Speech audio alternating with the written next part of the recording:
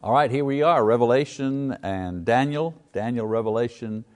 We're at lesson number 9. I want you to open your Bibles to chapter 12 of Revelation. That's where we'll be reading at the appropriate time, and we'll be throwing up the slides as well.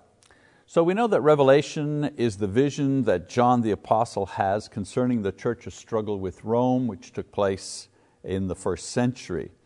The theme of the book is the revelation of Christ, a more perfect vision in His glorified state. The idea is that the Gospels give us a vision of Christ in His humbled state. In other words, He's a man, He has to eat, He's hungry, He gets tired, even is frustrated by the disbelief of His followers at times. And for a few moments, a few glorified moments, we see Him performing a miracle, certainly His resurrection, but those are moments of glory that go through the Gospels. But when we get to the book of Revelation, John shows us His exalted state. No humility here, He's not being attacked by man, no limits if you wish. He is in His glorified state.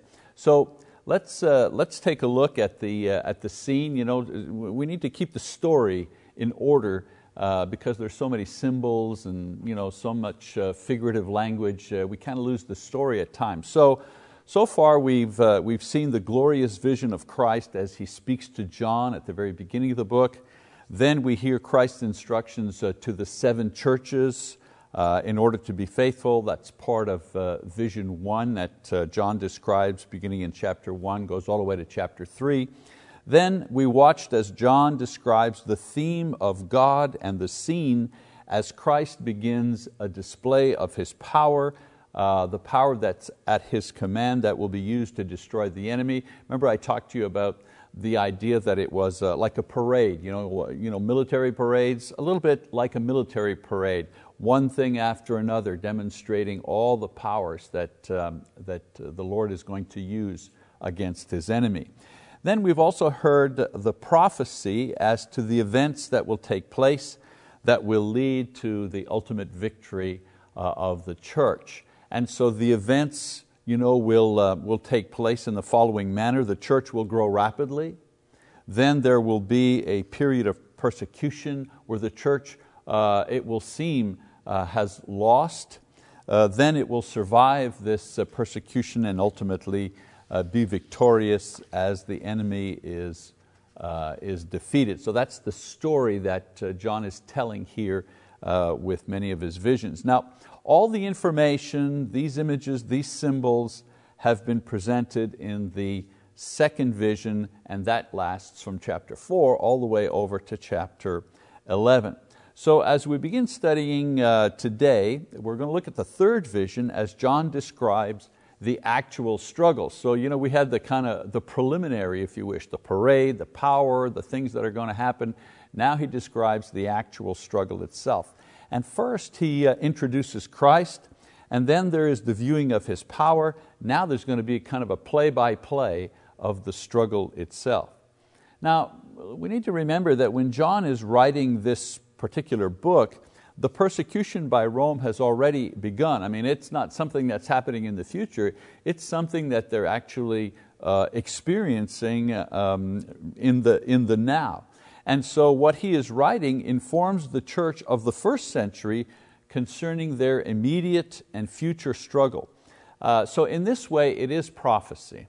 Sometimes people talk about Revelation in the sense that it's all prophecy. It's only about the future, the end of the world. But there is some reference, if you will, to the things that will take place at the end of the world. But as far as John is concerned and the people in the first century, these things were happening now, and the prophecy contained in the book simply referred to something that would happen in the not too distant future, the ultimate destruction of the Roman Empire. And even though it only happened a few hundred years after John was writing, it was still a major prophecy. And that's what I'm trying to get across in this lesson, that yes, it's prophecy, but it's prophecy concerning the immediate struggle that they were experiencing at that time, and how it would end in the near future. Now we read it today and we see that that prophecy was fulfilled. I mean, Rome did fall, the church did survive. However, the book prophesies that this cycle of evil, all right, and struggle will continue, and one day Jesus will return to put an end to this and open the new heavens and the new earth. So he's talking about what's happening to them as they were experiencing it. He also makes a prophecy in the short term that the Roman Empire will ultimately be destroyed, and he also demonstrates an ongoing cycle that will take place throughout history, the cycle of evil, different empires, different philosophies, ideas, so on and so forth, that will continue until the end of time, when at the very end of time Jesus will return and put an end to that cycle once and for all. And so in this sense, it's prophecy for us today. Our encouragement is that if the former prophecies were fulfilled concerning Rome, well then we can have confidence that the prophecies for the end of the world will also be fulfilled, things that we look forward to in our day. So let's take a look at vision number 3, that would be in chapter 12. Now the bulk of the vision is the actual description of the struggle between Satan and his earthly embodiment, which was Rome, and the Lord Jesus and His earthly embodiment, which is the church. So John's going to describe the war between these two, jumping from images of Satan and Rome and Jesus and the church, and he'll also describe the tactics that each used to destroy the other. So let's read chapter 12, beginning in verse 1. It says, "A great sign appeared in the heaven, a woman clothed with the sun and the moon under her feet, and on her head a crown of 12 stars, and she was with child, and she cried out, being in labor and in pain to give birth." So here we have the introduction of the woman, and the woman of course is the ideal of God's people in both the Old Testament and the New Testament. And she gives birth to the child. Of course, it's not too hard to figure out who the child is. The child is Christ, the product of God's people in the Old Testament and New Testament, brought about by a long and painful history. So it says the woman is in labor. Well, throughout history, the Jewish nation, it was in labor, if you wish. It had all kinds of persecutions and failings and so on and so forth, wars, they were overrun, they were put into exile. The long period of labor throughout history to get to a point where the Christ was actually born. So John kind of compresses this whole idea and just gives it one word, labor, until the child is born. Then he says in verse 3, "Then another sign appeared in heaven, and behold, a great red dragon, having 7 heads and 10 horns, and on his heads were 7 diadems." So the red dragon represents Satan. The 7 heads, world domination. The 10 horns, complete destructive power. The 7 crowns, not victory, but symbolizing rule. Remember the numbers that we've talked about. Number 7, a number that is complete. Number 10, a mature, a dominating number. Always using these numbers to demonstrate the extent of the power, the extent of the domination, the extent of the corruption. We keep reading, verse 4. It says, "And his tail swept away 1/3 of the stars of heaven and threw them to the earth. And the dragon stood before the woman who was about to give birth, so that when she gave birth, he might devour her child. And she gave birth to a son, a male child, who is to rule all the nations with a rod of iron. And her child was caught up to God and to His throne. Then the woman fled into the wilderness, where she had a place prepared by God, so that there she would be nourished for 1,260 days. And so again, a lot of symbolism here. The sweeping of the stars represents the killing of God's people, including the attempt to destroy the Christ child. This child is prepared to rule, with an iron, the idea, an iron rule, meaning a rule that can't be broken, a rule with all the power that it requires. And it says the wilderness. The wilderness, of course, is the earth, not heaven. And the 1,260 days, we know, represents a short time. You remember even in Daniel, talked about a long time, short. So the 1260 days represents a short time.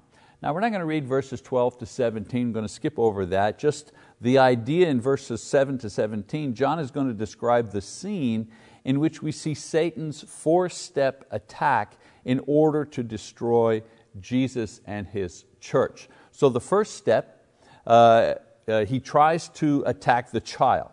In other words, attempts to keep him from being born or surviving once he is born. And we see that all the way through the Bible, don't we? I mean, every attempt that Satan makes to try to destroy God's people, to seduce kings to not believe or to disobey, the temptation in the garden of Jesus, and so on and so forth. All of these throughout history are the attacks against the birth of the child in one way or another. The second attack is the throne in heaven. Satan begins a spiritual war in an effort to keep Christ from bringing his blood to the throne so that he can continue to accuse man of sin. But John describes that the Lamb eventually does come to the throne to bring the blood of the sacrifice. And the gospel is being spread, thus taking away his power and having him thrown down. So the war is in two spheres. The war is here on earth, of course, that we know more about because we can read it historically, but the war is also in the spiritual places. Paul talks about that in Ephesians, that our battle is not flesh and blood, but our battle is against the spirits and the dominions and the powers and the rulers that live in the spiritual world. So here, John, through his vision, gives us an idea about the battle that is taking place there. And the essence of the battle is Satan's attempt to stop either the sacrifice or Christ being born or making a sacrifice, or to stop in heaven him from bringing the sacrifice to the throne of God. A third attack is the attack of the woman. The woman is given wings, we read about. Wings are a symbol of protection. Satan sends rivers of wickedness, but the earth, he says, the earth drinks it up. And the idea there is that lies and wickedness, false religion, all these things are sent to target the church. The woman represents the church also. But she resists these. She remains faithful. But the world, meaning non-believers, they drink in the things to their own destruction. The woman symbolically gives birth to Christians and is afforded protection. The woman is at the same time spiritual Israel, or God's people throughout history. So that symbol of the woman pertains to many different facets of God's people throughout history, but always the same idea, God's people. Satan sending things to attack God's people. And God's people, if they're faithful, they resist these things. But those who are unbelievers, they fall victim to these type of attacks. And so an attack against God's people to stop them from multiplying. And one of the attacks that the church was experiencing at that time was the persecution by Rome. Remember, Rome was trying to destroy the church. Okay? We know that attack fails, and the wickedness sent does not affect the church, but it does affect the rest of the world. And then the fourth attack that Satan makes, is he attacks individuals within the church. Now, in this he is successful because individuals have free choice. Some are destroyed. Some Christians fall away. Some Christians lose their faith. And so we go to chapter 13. And in chapter 13, the description of the struggle continues as agents are brought in to help defeat the seed or the offering of the woman. So you see what's happening, right? John is, in his vision, is telling this story, describes the great creature Satan, the red dragon with all his power. He describes the various ways that the dragon has attacked the church, Christ, and so on and so forth to try to stop the work of the redemption of Christ through the cross. Okay, he talks about that. And then in chapter 13, new characters come onto the stage. The red, the devil, the red dragon, he brings in some replacements, okay, soldiers, some new individuals in the scenario. And here John's vision gets much more specific as to the description of the embodiment of Satan, namely the Roman Empire. And so in this chapter he begins symbolically to describe the enemy, which is Rome, which is the embodiment of Satan. So in verses 1 to 10 of chapter 13, again, we're not going to read that passage, I'm just going to paraphrase it for you. And I do remind you to read ahead. I've said before, we're not going to have time to read all of the verses, so make sure you read ahead so that when I get to those particular sections, you're familiar with the material that's in the book. So in verses 1 to 10, he describes the first beast. All right, so the red dragon brings in reinforcements. And one of those reinforcements, an ally of Satan in the war against the church. So the first beast is red, has 10 horns, 7 heads, 10 crowns, looks something like Satan in the previous chapter, but here is the embodiment of Satan. So the first creature that is described by John is Satan himself. The second creature, the beast, is an embodiment of Satan on the earth. And so the embodiment of Satan on the earth, as John is describing now in chapter 13, is Rome itself. And so the beast represents Rome. So let's take a look at the description. Red, of course, is evil and violence. 10 horns, the absolute temporal power that Rome had. 10 crowns refer to the absolute temporal rulership. Rome ruled supreme. There was no challenger to its rulership at that time in the world.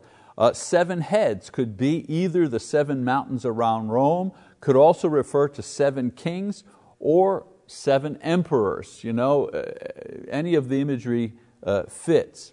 Now, in chapter 13, John says that one of the heads was wounded and then came back to life. And sometimes today we wonder, what does that mean? But the people who lived at that time, they knew what that meant. You see, at that time there was a rumor that went around called Nero's resurrection. Let me explain that to you. There were actually 8 emperors, from Augustus in 14 AD to Domitian in 96 AD, when this book was probably written. However, one of them is like a resurrection of the previous one. As I said, there was a rumor in Rome that Nero would resurrect and come back, and when future persecutions began after Nero's death, it was said that it was Nero's spirit dwelling and guiding the present emperor in the persecution. Thus, 7 real emperors and 1 in the spirit of a past emperor. And so today, we have to get that, we have to kind of understand that, read between the lines, so to speak. But in the first century, they were familiar with the idea. They got it. They understood what John was referring to. So now, if we continue the action, the dragon gives rulership over to this first beast, okay, who has existing power at the writing of the book.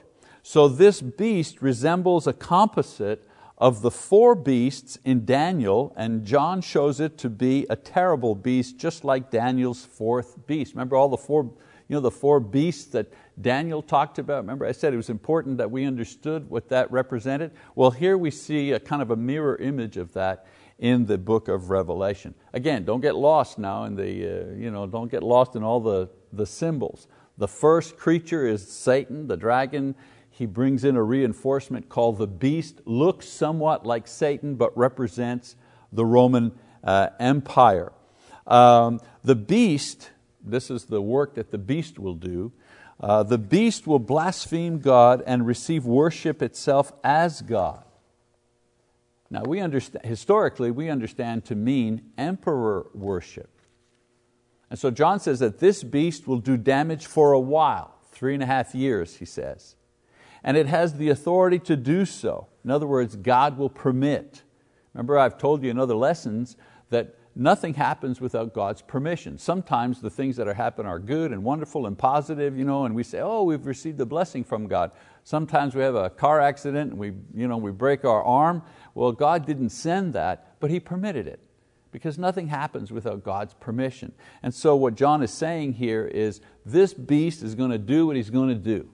No use hoping that it won't happen. He's saying, this beast is going to do what it's going to do. God will permit it for a time. Now the beautiful thing about being a Christian, of course, is when we look at these things, we understand that even the evil things that God will permit for a time, those people will be judged. Now if there was no judgment, if people did whatever they did and there was no judgment of these things, then it would be chaos and we would be sorely discouraged. But we know that God will call every single individual into account for what they've done. That goes from the simplest individual who has a small life and a family and does his life quietly to the greatest king or president that ever lived. Everybody will be judged. So John is saying, this beast is going to do a lot of damage for a time. God permits it, but there's going to be a judgment. Okay? So the point is that there's no use resisting or losing hope. The beast will do its damage, but only for a short while. All right, so verses 11 to 18, John is going to introduce a second character or agent of Satan. Now is called forth another recruit, and this one is called the false prophet. Okay? Now the purpose of the false prophet is to influence the people to give worship to the first beast. Okay? And so the description, this false prophet has horns like a lamb and speaks like a dragon.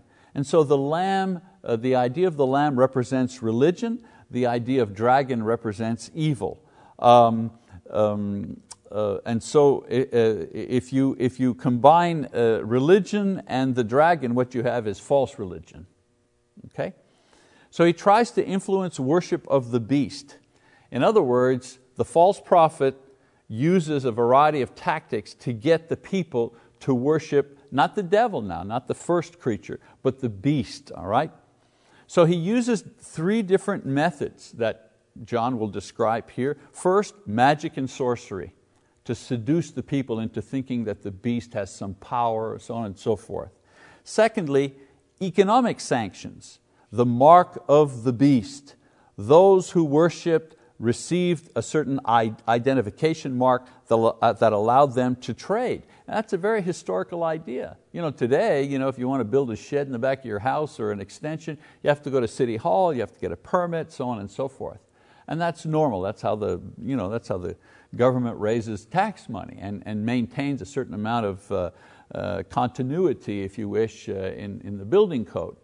But in those days, you had to have a seal to do anything, to trade money, to have a business, to do any type of bartering, trading, business, anything at all. You had to have the imperial seal, and that was based on your faithful attendance to emperor worship. You had to buy into emperor worship in order to get the seal, and I'll talk about that in a second.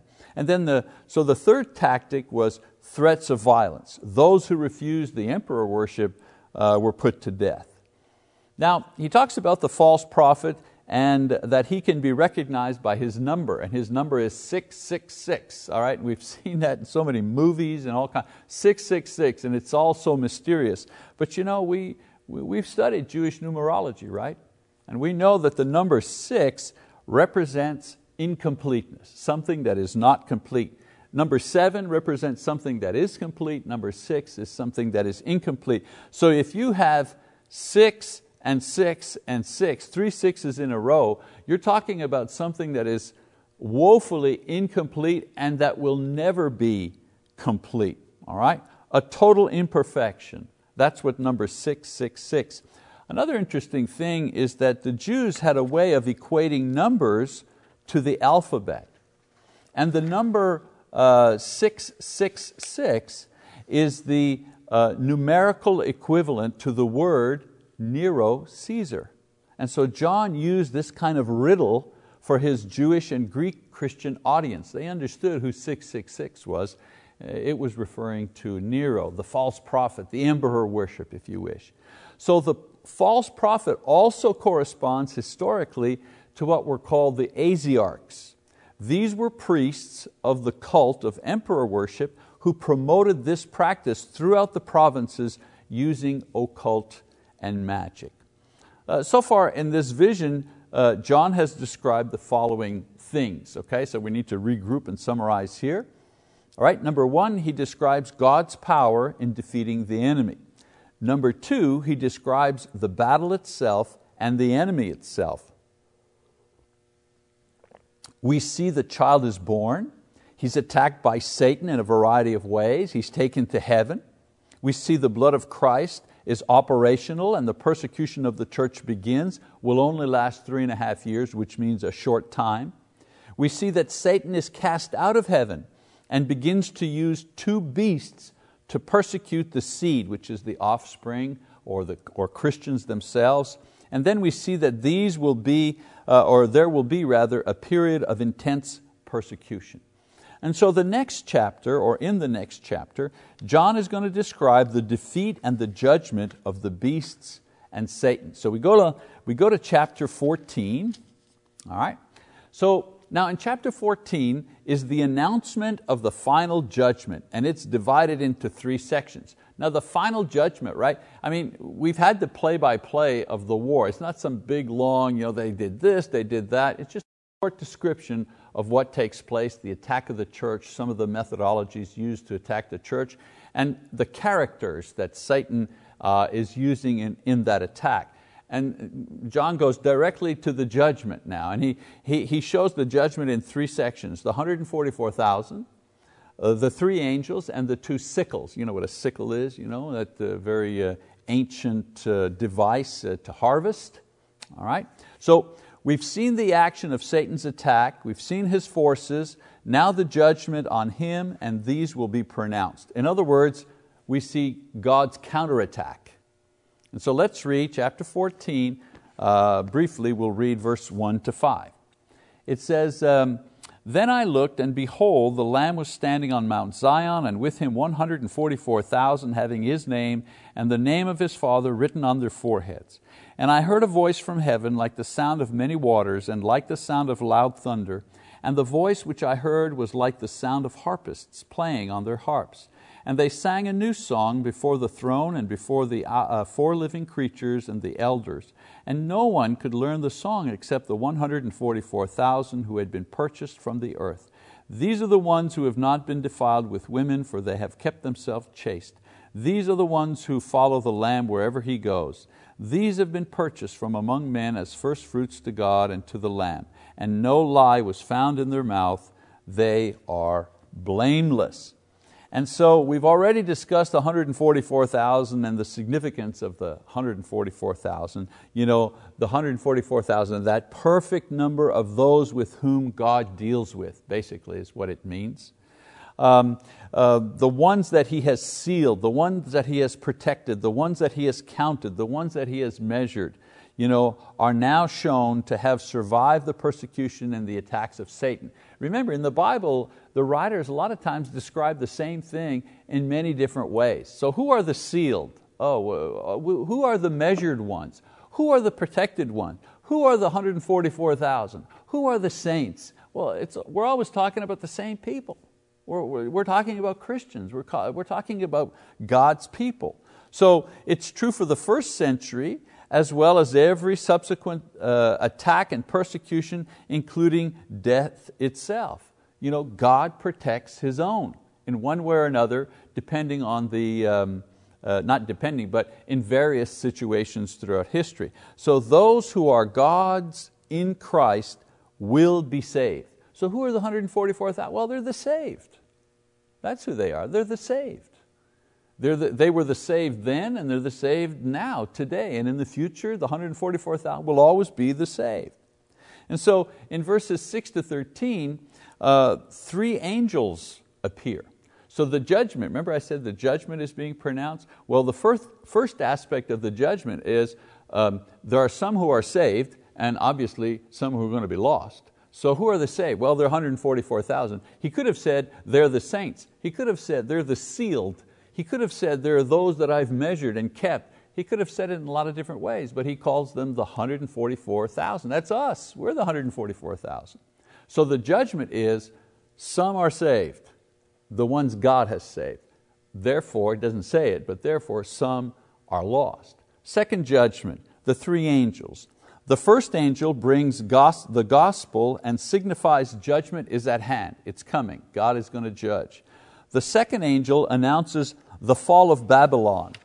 Babylon, remember I said? Some things are described in a variety of ways. Well, this time Babylon is the word used to describe Rome. We know that Babylon was the center for wickedness and idolatry and a world power in the ancient days, hundreds of years before Rome. Now Rome is that world power, wicked and full of idolatry and persecution for the church. And so John calls Rome Babylon. So the second angel says the judgment is at hand. Third angel announces the destruction of those who partake of the beast. Who are they? Well, they're not 144,000. Who are they? Well, they're Rome and the followers of Rome. He talks about drinking the wine of wrath. Well, what do you think that could be? Well, judgment. The outcome of following those who are evil. So, he contrasts between those who receive the mark of the beast, all right, who accept and embrace Rome, and he compares those who have received the sealing of the Spirit, the 144,000. One of them is going to suffer judgment and then torment and suffering. The other have been persecuted but will now have joy and rest. All right, verses 14 to 20. The third image, the image of the two sickles. All right? This is the image of judgment after the destruction of the beast and its followers. Jesus judges first, and His judgment is to reap the harvest of His followers who will be with Him. And who do you think they are? Well, they're the 144,000. We always go back to that same group that's been described in a variety of ways.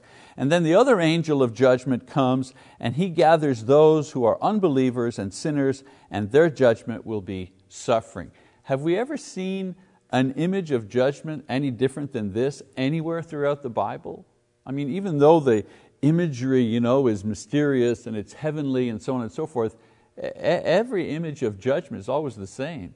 Those who follow God or Christ, they're saved, they're described in a variety of ways, but their outcome is always the same: joy, peace, love, eternal life. And those who didn't believe, those who were wicked, well, their end is what? Well, it's judgment and suffering. So it's no different here.